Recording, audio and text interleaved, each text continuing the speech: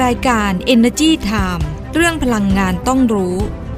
สนับสนุนโดยบริษัทปตท.สำรวจและผลิตปิโตรเลียมจำกัดมหาชนพลังความร่วมมือเพื่อพลังงานที่ยั่งยืนบริษัทบางจากคอร์ปอเรชั่นจำกัดมหาชนบริษัทบ้านปูจำกัดมหาชนผู้นำธุรกิจด้านพลังงานที่หลากหลายในระดับนานาชาติบริษัทไทยออยล์จำกัดมหาชนมั่นคงด้วยคนที่มุ่งมั่นกลั่นพลังสร้างสรรค์คุณค่าถ้าไม่เริ่มต้นค้นหาในวันนั้นคงไม่มีการค้นพบในวันนี้พบแหล่งพลังงานเพื่อคนไทยขับเคลื่อนเศรษฐกิจและทุกชีวิตให้เติบโตจะไปสุดขอบฟ้า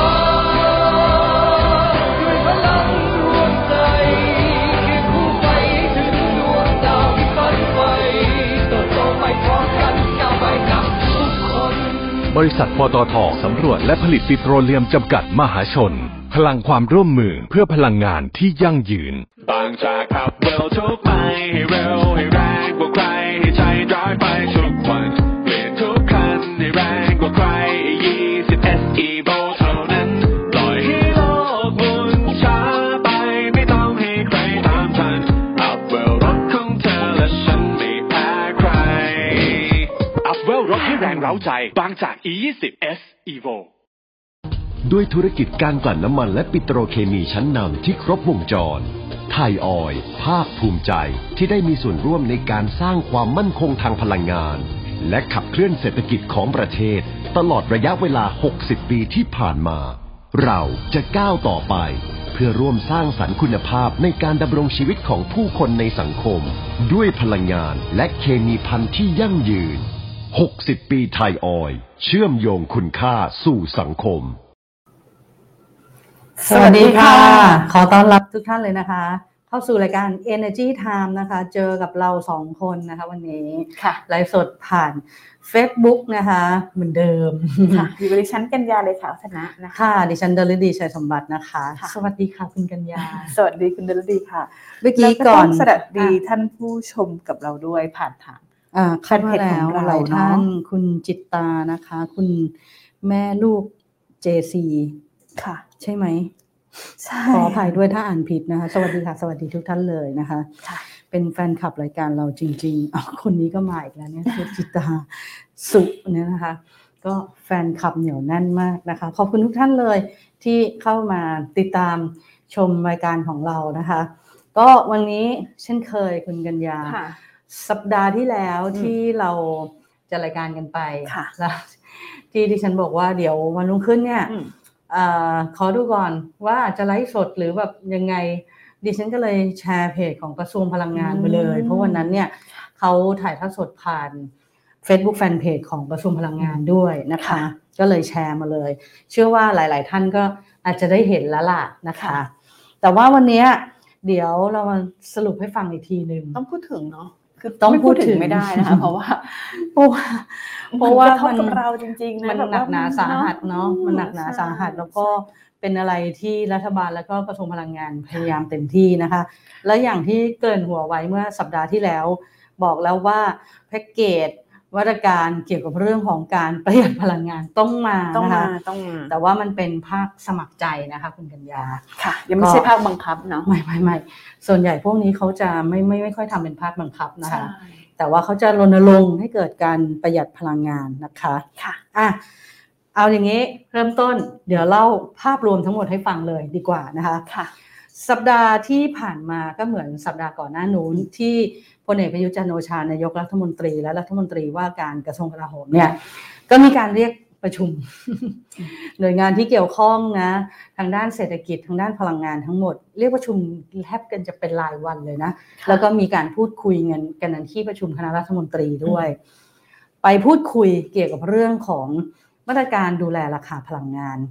ทำยังไงดีสัปดาห์ที่แล้วราคาพลังงานเนี่ยโดยเฉพาะราคาน้ำมันดิบเนี่ยมันทะลุ$120ต่อบาร์เรลขึ้นไปนะคะแต่ว่าสัปดาห์นี้ก็กลับลงมาหน่อยนึงนะคะแต่ว่าก็ยังผันผวนอยู่ขึ้นสูงแต่ตอนนี้ขึ้น1เหรียญลง1เหรียญยังไม่มีแล้วนะขึ้น5ถึง10เหรียญลง5ถึง10เหรียญอย่างเงี้ยใช่คือขึ้นแล้วก็ราคาน้ำมันสำเร็จรูปโดยเฉพาะราคาน้ำมันดีเซลที่ตลาดสิงคโปร์ ทะลุ$150ต่อบาร์เรล ค่ะ เราก็จะดูเนี่ยดูราคาน้ำมันดิบดูไบดูราคาน้ำมันสำเร็จรูปในตลาดสิงคโปร์เพราะว่าเรามีการนำเข้าแล้วก็อ้างอิงกันอยู่นะคะ ค่ะ ทีนี้ท่านนายกรัฐมนตรีก็เรียกหน่วยงานที่เกี่ยวข้องไปพูดคุยบอกว่าดูซิทำเป็นซีนาริโอมาหน่อยถ้าขึ้น$100กระทบยังไงบ้างมีมาตรการอะไรบ้างขึ้น$130ขึ้น$150ขึ้น$180กระทบอะไรบ้างแล้วเราจะต้องทำยังไงนะคะ ซึ่งก็พูดคุยกันแล้วล่ะบอกว่าเนี่ยถ้าเกิดว่าราคาน้ำมันมันสูงมากๆคือตอนนี้ยังตรึงอยู่นะในส่วนของน้ำมันดีเซลที่ไม่เกิน30 บาทต่อลิตรใช่ไหมคะเพราะว่านายกรัฐมนตรีบอกว่าอันนี้มันเป็นเรื่องสำคัญมากที่มันเป็นน้ำมันเศรษฐกิจไงเพราะฉะนั้นต้องดูแลก่อนไม่งั้นเดี๋ยวภาคขนส่งขึ้นราคาสินค้าอุปโภคบริโภคขึ้นหมดนะคะที่บอกว่าพอขึ้นแล้วก็ลงยากแล้วแต่ว่าเราก็ตรึงมานานพอสมควรแล้วนะแต่ตอนนี้เรายังมีเงินจากกองทุนน้ำมันเชื้อเพลิงในการที่จะดูแลราคาน้ำมันให้ไม่เกิน30 บาทต่อลิตรอยู่นะคะแต่ว่าในส่วนของน้ำมันเบนซินน่าจะได้เฉพาะกลุ่มเปราะบาง ที่กำลังดูมาตรการกันอยู่นะคะแล้วก็หลังจากนั้นกระทรวงพลังงานเมื่อวันศุกร์ที่ผ่านมาก็มีการตั้งโต๊ะแถลงเป็นเรื่องเลยเป็นราวเลยนะมาหมดหน่วยงานในกระทรวงที่เกี่ยวข้องมากันหมดเลยนะแล้วคุณสุพัฒนพงษ์พันธ์มีชาวรองนายกรัฐมนตรีและรัฐมนตรีว่าการกระทรวงพลังงานเนี่ยก็บอกว่าคือราคาน้ำมันเนี่ยทำระดับสูงสุดในรอบ15 ปีนะ15 ปีแล้วราคาก๊าซธรรมชาติก็ปรับสูงขึ้นเป็นประวัติการราคาอย่างอื่นตามมาหมดเลยราคาพลังงานนะคะซึ่งมันมากระทบราคาขายปลีกน้ำมันในบ้านเรามากระทบต้นทุนในการผลิตไฟฟ้าแล้วก็รัฐบาลเนี่ยแต่ว่ายืนยันนะคือท่านนายกรัฐมนตรีบอกมาแล้วสัปดาห์ที่แล้วเป็นไฮไลท์เลยเราจะตรึงจนกว่าจะตรึงไม่ไหวท่านใช้คำนี้เลยนะแล้วก็ในกรอบวงเงิน 40,000 ล้านบาทที่กระทรวงพลังงานเนี่ยเขาตั้งไว้ว่าเดี๋ยวจะให้กองทุนน้ำมันเชื้อเพลิงเนี่ยกู้เงินมาเพื่อรักษาสภาพคล่องแล้วก็มาดูแลราคาน้ำมันดีเซลไม่ให้เกิน30 บาทต่อลิตรเนี่ยตอนนี้ยังอยู่ในกรอบ 40,000 ล้านบาทนะยังไม่ได้ขยายนะถ้าย้อนหลังกลับไป10 กว่าปีที่แล้วเคยมีปรากฏการณ์แบบนี้มาครั้งหนึ่งราคาน้ำมันในตลาดโลกสูงมากๆเลยนะคะแล้วเรามีการกู้เงินมาตรึงราคาน้ำมันตอนนั้นประมาณสัก 90,000 ล้านบาทประมาณ 90,000 ล้านบาท90,000 ล้านบาทนะคะแต่ว่าในสมัยนี้อันนี้เพิ่งเริ่มต้น นะแต่คุณสุพัฒนพงษ์บอกว่าขอวางไว้ที่ 40,000 ล้านบาทก่อนเพราะว่า 40,000 ล้านบาทตรงเนี้ยดูแล้วเนี่ยถ้าเป็นระดับราคาน้ำมันที่ไม่เกิน115หรือถึง$120ต่อบาร์เรลเนี่ยดูแลได้น่าจะได้ถึงเดือนพฤษภาคมแต่ถ้าเกิดว่ามันลงมาก็ดีอาจจะได้ยาวกว่านั้นแต่ถ้าราคามันทะลุ$120ต่อบาร์เรลขึ้นไปแล้วราคาน้ำมันสำเร็จรูปมันสูงมากๆเพราะว่าคุณสุพัฒนพงษ์ตั้งข้อสังเกตไว้นิดนึงนะว่าเมื่อก่อนเนี่ยราคาน้ำมันดิบ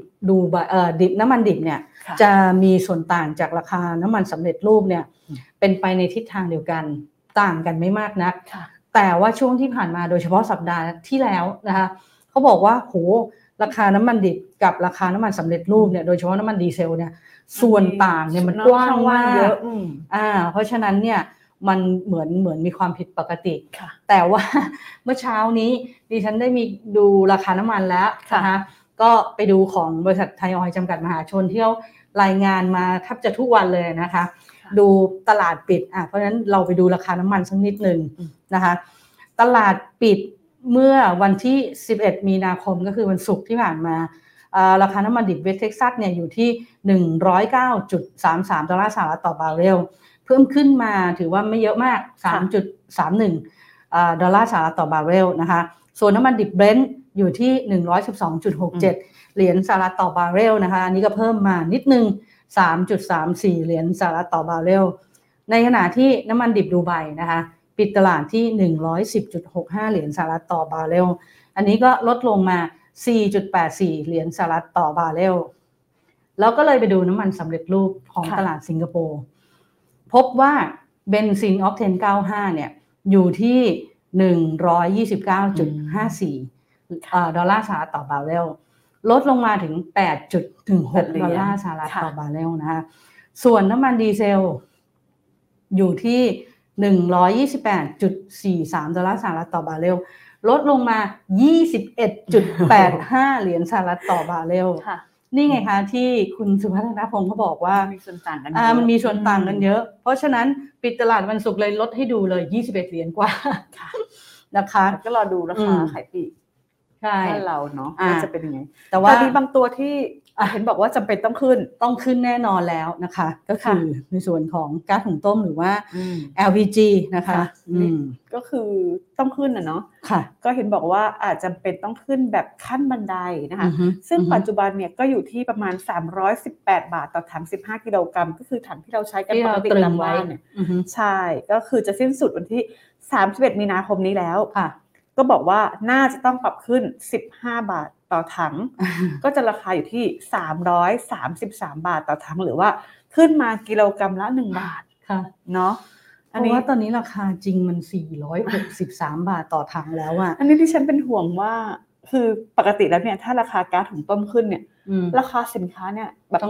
ที่เขาขายอาหารตามสั่งก๋วยเตี๋ยวอะไรที่ต้องใช้ก๊าซอ่ะก็อันนี้แน่นอนอันนี้กระทรวงพลังงานกำลังพูดคุยกับกระทรวงการคลังแล้วก็หน่วยงานที่เกี่ยวข้องเพื่อจะช่วยในเรื่องของกลุ่มเปราะบางกลุ่มผู้มีรายได้น้อยพ่อค้าแม่ค้าอะไรอย่างเงี้ยแล้วก็กลุ่มที่ถือบัตรสวัสดิการของรัฐใช่ไหมคะคือเขาช่วยอยู่แล้วตอนนี้เขาช่วยอยู่แล้วแต่ว่ามาดูมาตรการเพิ่มเติมว่าช่วยอะไรได้บ้างเนาะจะช่วยเพิ่มขึ้นนะคือตอนนี้ช่วยเหลือรายละ$45ต่อ3เดือนนะจะเพิ่มให้อีก$55นะเป็น$100ต่อ3เดือนนะแล้วก็จะพยายามทำให้ทันวันที่1เมษายนนี้เพราะว่าแบบต่อเนื่องกันไปเลยใช่เพราะว่าเดี๋ยวมาตรการตึงราคาคือถัง15กิโลกรัมเนี่ยเป็นการตึงในภาพรวมทั้งหมดเนี่ยคือทุกคนได้หมดแต่ว่าพอสิ้นสุดปุ๊บอะราคามันจะขึ้นใช่ไหมราคามันจะขึ้นต้องรีบทำให้กลุ่มนี้ได้ลดลงมาอีกนะคะได้ใช้ราคาที่ถูกลงมาอีกใช่เพราะว่าตอนนี้เองเนี่ยทางรัฐบาลเนี่ยเขาก็ดูแลราคา LPG เนี่ยบอกว่าดูมา2ปีแล้วนะคะตอนนี้ราคาตึงมา2ปีแล้วคือราคาตลาดโลกตอนนี้ขึ้นมาถึง$900ต่อตันถ้าราคาสะท้อนที่แท้จริงเนี่ยต้องอยู่ที่$463ต่อถังเพราะฉะนั้นก็เลยต้องมีการปรับขึ้นนะคะแล้วก็มีเรื่องของค่าไฟฟ้าด้วยแน่นอนมันมาเขาเรียกว่ามันมาเป็นแพ็กเกจเลยล่ะนะคะมันเหมือนกับว่ามันใช้ต้นทุนต่อเนื่องกันมาเนาะก็คือไฟฟ้าก็คือใช้ก๊าซธรรมชาติบ้านเราเนี่ยจริงๆบ้านเราเนี่ยมีหลายเชื้อเพลิงในการผลิตไฟฟ้านะแต่ว่าแก๊สธรรมชาติเกือบ 60% เป็นเชื้อเพลิงในการผลิตไฟฟ้าของประเทศนะแล้วก็เราก็มีถ่านหินใช่ไหมจากโรงไฟฟ้าแม่เมาะมีโรงไฟฟ้า BLCP ด้วยที่เป็นถ่านหินแล้วก็จะมีโรง SPP เป็นพวกชีวมวลเป็นพวกพลังงานหมุนเวียนลมน้ำแสงแดดอะไรพวกนี้มีผสมกันเข้ามาแล้วก็มีรับซื้อไฟฟ้าพลังน้ำจากสปป.ลาวนะคะค่ะก็ในส่วนของค่า FT เนี่ยทางคณะกรรมการกำกับกิจการพลังงานหรือว่ากกพ.เนี่ยเดิมเนี่ยเขามองว่าตามกรอบเดิมเนี่ยงวดพฤษภาคมถึงสิงหาคมเนี่ยน่าจะต้องปรับขึ้นประมาณ 16.71 สตางค์ต่อหน่วยนะคะแต่ว่าตอนนี้เองเนี่ยต้นทุนเนี่ยก็มีการปรับเพิ่มสูงขึ้นแล้วเนี่ยก็อาจจะคิดว่าราคาเนี่ยอาจต้องสูงขึ้นกับที่ประเมินไว้ดังนั้นรัฐบาลเลยว่างั้นต้องหามาตรการมาช่วยดูแลนะคะก็อย่างเช่นดูให้เยอะๆเลยแหละ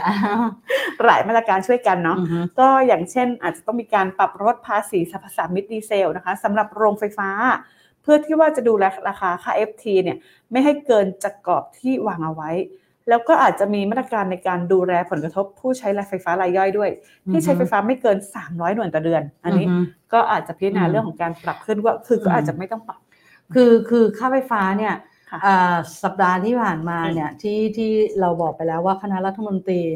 เขาอนุมัติเรื่องของการปรับลดภาษีสัมปทานมิตรน้ำมันดีเซลไปแล้วนะคะในส่วนของเฉพาะไปใช้กับโรงไฟฟ้าเนาะที่เอาไปใช้ในโรงไฟฟ้าแล้วก็น้ำมันดีเซลที่เขาเรียกว่า B0 เนี่ยน้ำมันดีเซลกับน้ำมันเตานะคะเนี่ยเป็น 0% นะจนมีจนถึงวันที่15กันยายนเลยนะเพราะว่าก่อนหน้านี้เนี่ยกปช.เนี่ยได้มีการอนุมัติหลักการไว้แล้วว่าถ้าราคาก๊าซแพงให้เอาน้ำมันเตาหรือน้ำมันดีเซลมาใช้ในโรงไฟฟ้าบางโรงที่ใช้ได้นะคะแล้วก็เลย ต้องทำตัวนี้ไงเพื่อให้ต้นทุนน้ำมันดีเซลน้ำมันเตาตรงนี้สำหรับการผลิตไฟฟ้าเนี่ยถูกนะคะแล้วก็ยืดอายุโรงไฟฟ้าแม่เมาะออกไป1โรงใช่ไหมคะอีก1ปีแล้วก็ไปรับซื้อส่วนเกินซึ่งจากโรงไฟฟ้า SPP ที่มีสัญญาแล้วก็พร้อมจ่ายแล้วก็ระบบของ3การไฟฟ้าเนี่ยมีสายส่งรองรับได้นะคะก็เนี่ยไปคุยเพิ่มเติมเป็นสัญญาแบบ non firm นะเป็นพวกชิ้วมวลอะไรอย่างเงี้ยนะคะที่แบบเขามีกำลังการผลิตเหลือแล้วก็จ่ายได้แล้วก็ไปเพิ่มการรับซื้อไฟฟ้าพลังน้ำจากสปป.ลาวซึ่งมันมีต้นทุนที่ถูกนะคะเพราะฉะนั้นอันเนี้ยเป็นสิ่งที่กช.ครั้งที่แล้วเขาอนุมัติไว้แล้วก็ให้กมง.มาพิจารณาแล้วก็ดูว่าจะใช้อะไรบ้างนะคะซึ่งก็เดินมาตามแบบนี้หมดค่ะทีนี้ดูในภาคของราคาไปแล้วมาดูในภาคของความมั่นคงมั่งได้เพราะว่าคุณสุพัฒนาพงศ์บอกว่าเราจะดูราคาอย่างเดียวไม่ได้นะเราต้องดูเรื่องความมั่นคงด้วยเนื่องจากว่าตอนนี้ปัจจัยต่างๆหลายๆอย่างในโลกที่มากระทบกับราคาน้ำมันโดยเฉพาะเรื่องปัญหาของรัสเซียกับยูเครนนะคะที่กำลังรบกันอยู่ตอนนี้ทำให้น้ำมันราคาแพงด้วยแล้วก็มีความเสี่ยงในเรื่องของการขาดแคลนพลังงานก็กลัวว่าเดี๋ยวจะมีปัญหามากระทบเพราะฉะนั้นดูในเรื่องของราคาแล้วต้องดูในเรื่องของความมั่นคงด้วยค่ะแต่ท่านก็พูดขำๆนะบอกว่าเลือกเอา จะเอาแบบไหนจะเอาแบบไหนแล้วจริงๆท่านก็พูดขำๆนะบอกว่าราคาพลังงานขึ้นมาถึงขนาดนี้แล้วต้องตัวใครตัวมันนะแต่ไม่ใช่ว่ารัฐบาลไม่ดูแลนะตัวใครตัวมันในที่นี่ของท่านหมายอะไรที่แบบว่าใครประหยัดตรงไหนได้ก็ให้ประหยัดกันไปก่อนดูแลตัวเองก่อนแต่ว่ามีบางคนไปตีความว่าอ้าวตายแล้วรัฐบาลไม่ช่วยเหลือแล้วไม่ใช่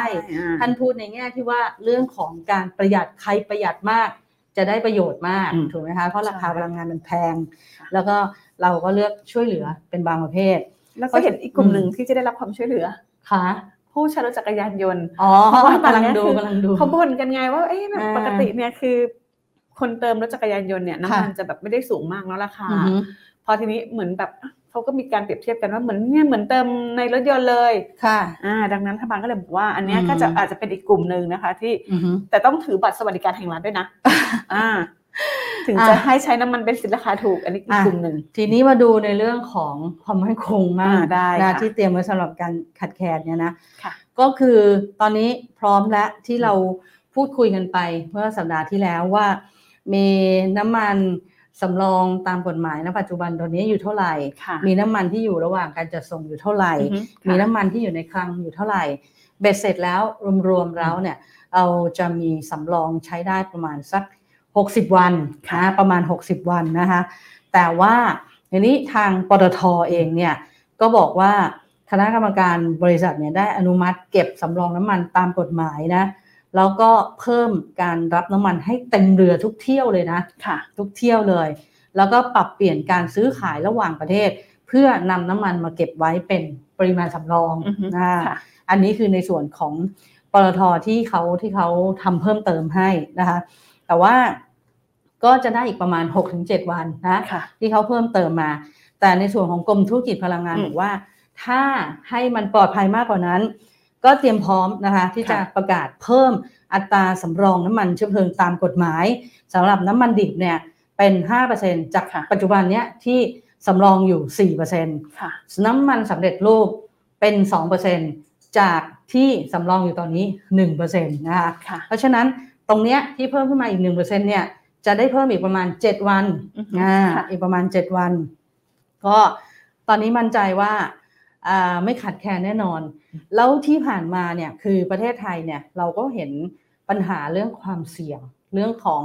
พลังงานในโลกใช่ไหมอาจจะมีปัจจัยอะไรเงี้ยที่ผ่านมาเนี่ยเขาก็เลยมีการกระจายแหล่งการนำเข้าน้ำมันดิบจากตะวันออกกลางเนี่ยให้มีความหลากหลายนะเขาทำมาตั้งแต่ปี2557แล้วนะจากเคยไปจัดหาน้ำมันดิบจากตะวันออกกลาง 70% เนี่ยก็ลดลงเป็นประมาณ 57% นะแล้วก็ไปกระจายที่อื่นบ้างแต่ว่าในส่วนของรัสเซียเราซื้อน้อยมากนะคะน้อยมากเพราะฉะนั้นแทบจะแบบไม่ได้เป็นผลในเรื่องของไม่ได้เป็นผลที่มากระทบกับประเทศไทยโดยตรงนะแต่ถามว่ามีซื้อไหมมีนิดนึงนะคะแล้วของเราเนี่ย ยังโดนในแง่ที่ว่าแหล่งเอราวัณที่กำลังจะเปลี่ยนผ่านช่วงเดือนเมษายนเนี้ยมันผลิตก๊าซได้เนี่ยไม่เต็มที่ตอนนี้เหลือประมาณ400กว่าล้านลูกบาศก์ฟุตต่อวันนะคะซึ่งตรงเนี้ยจะต้องมีการนำเข้า LNG มาทดแทนแต่ว่า LNG ราคาสูงใช่ไหมเพราะฉะนั้นเขาเลยใช้วิธีบริหารจัดการด้วยกันที่ว่าเพิ่มแหล่งอาทิตย์นะจัดหาเพิ่มเติมเพิ่มจากแหล่งบงกฎเพิ่มจากพื้นที่พัฒนาร่วมไทยมาเลเซียแล้วก็พยายามที่จะไปหาส่วนอื่นเพิ่มเพื่อที่จะลดการนำเข้า LNG ให้น้อยที่สุดเพราะตอนนี้ไม่อยากใช้ LNG กลัวว่า LNG มันจะมากระทบค่าไฟเยอะนะคะอันนั้นก็เป็นในส่วนของเรื่องดูแลราคาแล้วเรื่องของความมั่นคงแล้วส่วนสุดท้ายต้องมาเรื่องของการประหยัดพลังงานนี่ต้องมาแน่นอนใช่ค่ะโดยเฉพาะทางกระทรวงพลังงานทางกรมพัฒนาพลังงานทดแทนและอนุรักษ์พลังงานต้องเริ่มก่อนไงเริ่มออกแคมเปญมาเลยนะก็มีแคมเปญนะรวมพลังคนไทยลดใช้พลังงานหาร2ค่ะซึ่งจริงๆหาร2เนี่ยแบบคือเราได้ยินมานานแล้วเนาะก่อนนี้จะแบบมีเพลงใช่ไหมใช่ก็ต้องเอาเริ่มกลับมาใหม่แล้วคือเราทำอยู่แล้วแต่ทำให้มันเข้มข้นมากขึ้นใช่โดยต้องมีความร่วมมือของทุกหน่วยงานนะคะทั้งหน่วยงานในสังกัดกระทรวงพลังงานเองการไฟฟ้านครหลวงการไฟฟ้าส่วนภูมิภาคนะคะเขาก็ร่วมกันจัดงานเทศกาลเผยแพร่ความรู้เรื่องการประหยัดพลังงานสำหรับประชาชนทั่วไปแล้วก็ต้องมีการประหยัดพลังงานในส่วนของผู้ประกอบการโรงงานอุตสาหกรรมด้วยนี้เพราะว่าโรงงานอุตสาหกรรมเขาใช้แบบพลังงานเยอะกว่าจะเป็นไฟฟ้าน้ำมันถ้าประหยัดได้เนี่ยมันก็จะเยอะเลยทีเดียวนะรวมไปถึงอีกหน่วยงานหนึ่งภาครัฐนี่ก็คือใช้พลังงานเยอะเพราะว่ามีเยอะไงนี่ไงตั้งเป้าไงก็บอกว่าต้องตั้งเป้าเรื่องของการประหยัดพลังงานในภาครัฐเนี่ยเพิ่มขึ้นเป็น 20% จากเดิมเนี่ยแค่ 10% ชิวๆอันนี้ก็เพิ่มมาอีกหน่อยนึงนะคะแล้วก็ยังมีในเรื่องของมาตรการส่งเสริมในเรื่องธุรกิจด้วยก็ต้องมีเงินสนับสนุนจากกองทุนเพื่อส่งเสริมการอนุรักษ์พลังงานอย่างเช่นโครงการสนับสนุนการปรับเปลี่ยนปรับปรุงเครื่องจักรอุปกรณ์ต่างๆเพื่อการอนุรักษ์พลังงานนะคะก็มีการใช้งบประมาณจากกองทุนเพื่อส่งเสริมการอนุรักษ์พลังงานมีภาคขนส่งต่างๆด้วยเหมือนกันนะคะภาคเอกชนเองก็มีไหมปตท.นี่ไงจัดแคมเปญก็จิชวนใช้พลังงานอย่างคุ้มค่าและประหยัดนะคะสื่อสารรณรงค์นะประหยัดพลังงานด้วยสื่อหลายรูปแบบทุกช่องทางเลยนะก็จิก็ต้องมานะคะแล้วก็จัดให้มีการตรวจเช็คสภาพของเครื่องยนต์โดยบริษัทปตท.น้ำมันและการค้าปลีกจำกัดมหาชนหรือว่า OR นะคะเพื่อที่จะให้เครื่องยนต์เนี่ยมันสมบูรณ์สะอาดที่สุดมันจะได้ไปลดการใช้เชื้อเพลิงไงแล้วก็มีโปรโมชั่นออกมาเยอะแยะมากมายเลยจนถึงสิ้นเดือนเมษายนนี้เลยนะที่ Fit Auto นะสถานีบริการน้ำมัน PTT Station ที่ร่วมรายการนะคะแล้วก็อีกหน่วยงานหนึ่งที่ขาดไม่ได้เลยการไฟฟ้าฝ่ายผลิตแห่งประเทศไทยหรือกฟผ.นะคะต้องมาค่ะเขาก็รวมพลังชวนคนไทยประหยัดพลังงาน2แคมเปญแคมเปญแรกล้างแอร์ช่วยชาติอันนี้ต้องมาจำเป็นเพราะว่าช่วงนี้เป็นช่วงหน้าร้อนแล้วดูร้อนเดี๋ยวคนจะต้องคือเราต้องล้างแอร์จะได้แบบเครื่องปรับอากาศจะได้เย็นใช่ไม่กินไฟใช่ประหยัดไฟด้วยนะคะก็เป็นการล้างแอร์ช่วยชาตินะคะก็มอบ 10,000 สิทธิ์เลยนะคะให้กับประชาชนทั่วไปล้างแอร์ฟรีถ้าใครสนใจเนี่ยก็สามารถเข้าไปลงทะเบียนได้เลยนะคะที่เว็บไซต์ของ EGAT www.egat.co.th นะคะก็จะเริ่มโครงการตั้งแต่วันที่18เมษายนเป็นต้นไปตอนนี้ฝึกซ้อมไว้ก่อนฝึกซ้อมเข้าลองหัดกด เพราะว่าดิฉันเชื่อว่า 10,000 สิทธิ์ฟรีเนี้ยต้องแย่งกันกดแน่ๆเลยนะคะแล้วก็ยังมีแคมเปญส่วนลด500 บาทสำหรับซื้อผลิตภัณฑ์เบอร์5อันนี้ก็มอบไปอีก 10,000 สิทธิ์ให้กับประชาชนทั่วไปที่ซื้อสินค้าเครื่องใช้ไฟฟ้าผลิตภัณฑ์เบอร์5นะคะมูลค่า 1,000 บาทขึ้นไปก็เริ่มใช้สิทธิ์กันได้ที่ห้างสรรพสินค้าแล้วก็ร้านค้า Green Shop นะก็เข้าร่วมโครงการตั้งแต่วันที่1เมษายนไปจนถึงวันที่30มิถุนายนนี้นะคะเต็มพร้อมนะคะเต็มพร้อมเขาบอกว่าเอาอย่างง่ายๆเนี่ยมาตรการการล้างแอร์เนี่ยเขาบอกว่าสามารถช่วยลดพลังงานไฟฟ้าได้ถึง 10% หรือว่าประหยัดเงินได้ถึงขอโทษค่ะประหยัดไฟได้ถึง 1.3 ล้านหน่วยต่อปีแล้วก็2แคมเปญเนี้ยช่วยลดการปล่อยก๊าซคาร์บอนไดออกไซด์เนี่ยรวมถึง804 ตันต่อปีที่สำคัญยังเป็นช่วยกันกระตุ้นเศรษฐกิจการค้าด้วยเพราะว่าต้องไปซื้อเครื่องใช้ไฟฟ้าใหม่นะคะก็เตรียมพร้อมนะคะที่บ้านก็มี เครื่องไฟฟ้าเบอร์5อยู่แล้วนะคะตอนนี้ก็จะหาเบอร์5แบบติดดาวบวกกันขึ้นไปอีกนะคะแต่ว่าประชาชนทั่วไปคนดูทั่วไปท่านผู้ชมที่ดูทั่วไปเนี่ยสามารถทำได้ง่ายๆเหมือนกันคือถ้าไม่อยากจะอันนี้ได้อะไรก็ได้เหมือนกันนะคะแต่ว่าที่สำคัญเลยเนี่ยเราอย่าลืมนะเราต้องไปตรวจเช็คอุปกรณ์ไฟฟ้าด้วยว่ายังสามารถใช้งานได้อยู่หรือเปล่าแล้วก็ก่อนออกจากบ้านปิดสวิตช์ไฟถอดปลั๊กเครื่องใช้ไฟฟ้าที่ไม่ใช้งานอันนี้คือเราสามารถทำได้เลยเปิดเครื่องปรับอากาศประมาณไม่ต่ำกว่า26องศาอันนี้ก็ทำได้เลยค่ะและที่สำคัญตู้เย็นต้องไม่ใส่ของมากเกินไปนะคะแล้วไม่เปิดตู้เย็นบ่อยๆนะคะใช่ใช่ใช่อันนี้ตู้เย็นเปิดบ่อยนี่เปลืองไฟนะอันนี้คือเป็นสิ่งที่เราทำได้เลยคือช่วงหน้าร้อนเนี่ยค่าไฟปกติแล้วค่าไฟก็พุ่งอยู่แล้วไม่ใช้เครื่องไฟฟ้าอะไรดึงปลั๊กออกให้หมดนะคะใช่ถอดปลั๊กออกคือปกติเนี่ยเดือนเมษายนเนี่ยค่าไฟพุ่งทุกบ้านแหละแล้วปีนี้พิเศษไปอีกเนาะแล้วปีนี้พิเศษไปอีกดังนั้นเนี่ยมาตรการพวกนี้เข้มข้นเลยทำเข้มข้นตอนนี้ดิฉันก็ทำจนพยายามมากแล้วคุณเงินดิฉันเริ่มทำตั้งแต่ราคาน้ำมันยังไม่แพงขนาดนี้นะคะดิฉันไม่ทำบ้างแล้วในเรื่องของตู้เย็นแล้วขออนุญาตปิดท้ายนะอีกหนึ่งข่าวนะคะเพราะว่ากลุ่มนี้กลุ่มของปูนซีเมนต์ไทยหรือที่เราเรียกกันว่าปูนใหญ่นั่นแหละแต่ตอนหลังเนี่ยเขาก็จะมาเปลี่ยนเป็นกลุ่ม SCG นะคะอีกหนึ่งกลุ่มนะที่เขาออกมาพูดเกี่ยวกับเรื่องของผลกระทบไม่ว่าจะเป็นพลังงานแพงไม่ว่าจะเป็นการแพร่ระบาดของเชื้อไวรัสโควิด -19 เนี่ยเขาบอกว่าเขาเนี่ยต้องปรับตัวเยอะมากเลยซึ่งคงไม่ใช่บริษัทปูนซีเมนต์ไทยจำกัดมหาชนรายเดียวนะที่ต้องปรับดิฉันเชื่อว่าต้องปรับกันหมดนะคะแต่ว่าคุณรุ่งโรจน์รังสีโยภาสกรรมการผู้จัดการใหญ่ของบริษัทปูนซีเมนต์ไทยจำกัดมหาชนเนี่ยก็บอกว่าปีนี้เรา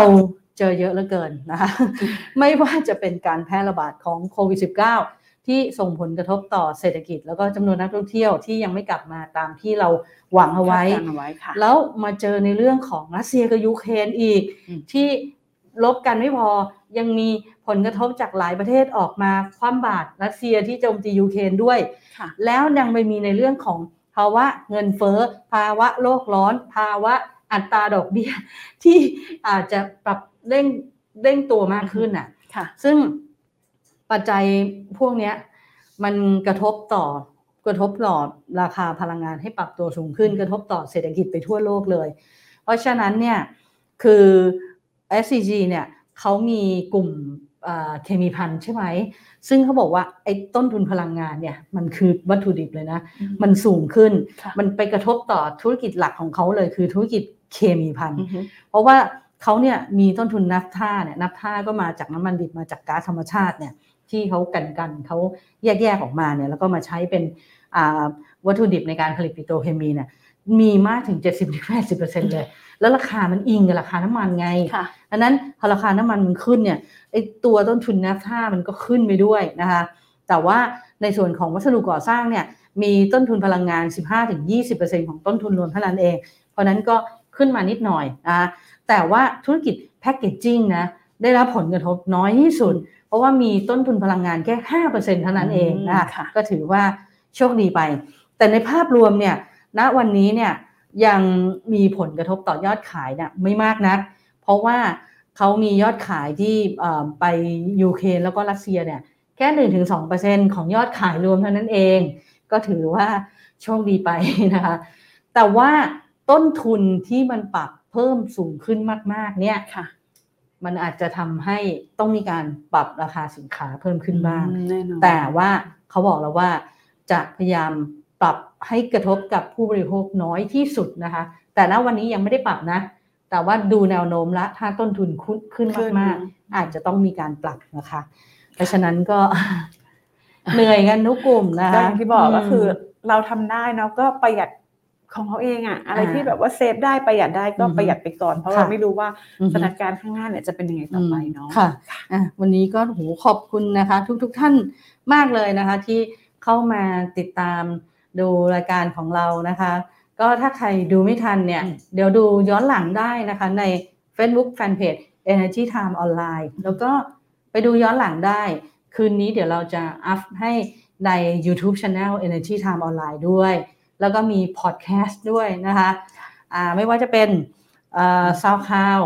Apple Podcast แล้วก็ Spotify ช่องของ Energy Time Online ไปฟังได้นั้นฟังเสียงฟังเมื่อไหร่ก็ได้นะคะถ้าเบื่อหน้าเรา2คนนะ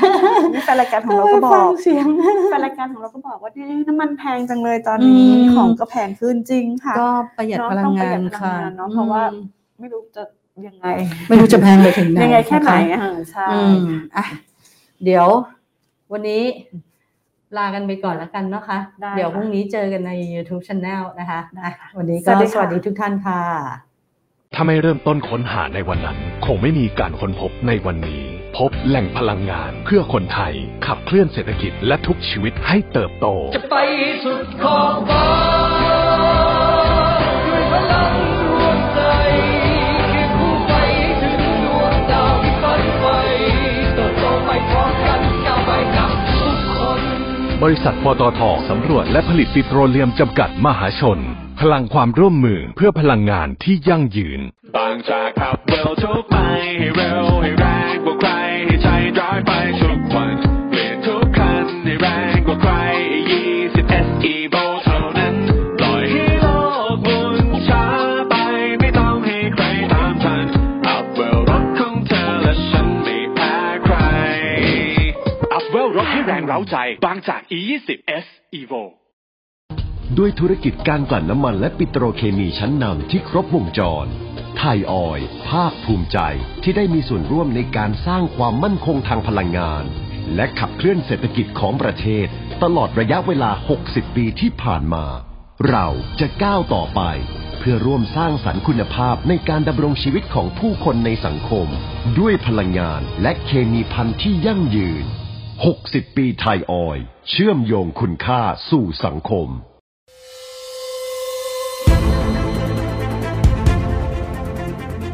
รายการ Energy Time เรื่องพลังงานต้องรู้สนับสนุนโดยบริษัทปตท.สำรวจและผลิตปิโตรเลียมจำกัดมหาชนพลังความร่วมมือเพื่อพลังงานที่ยั่งยืนบริษัทบางจากคอร์ปอเรชั่นจำกัดมหาชนบริษัทบ้านปูจำกัดมหาชนผู้นำธุรกิจด้านพลังงานที่หลากหลายในระดับนานาชาติบริษัทไทยออยล์จำกัดมหาชนมั่นคงด้วยคนที่มุ่งมั่นกลั่นพลังสร้างสรรค์คุณค่า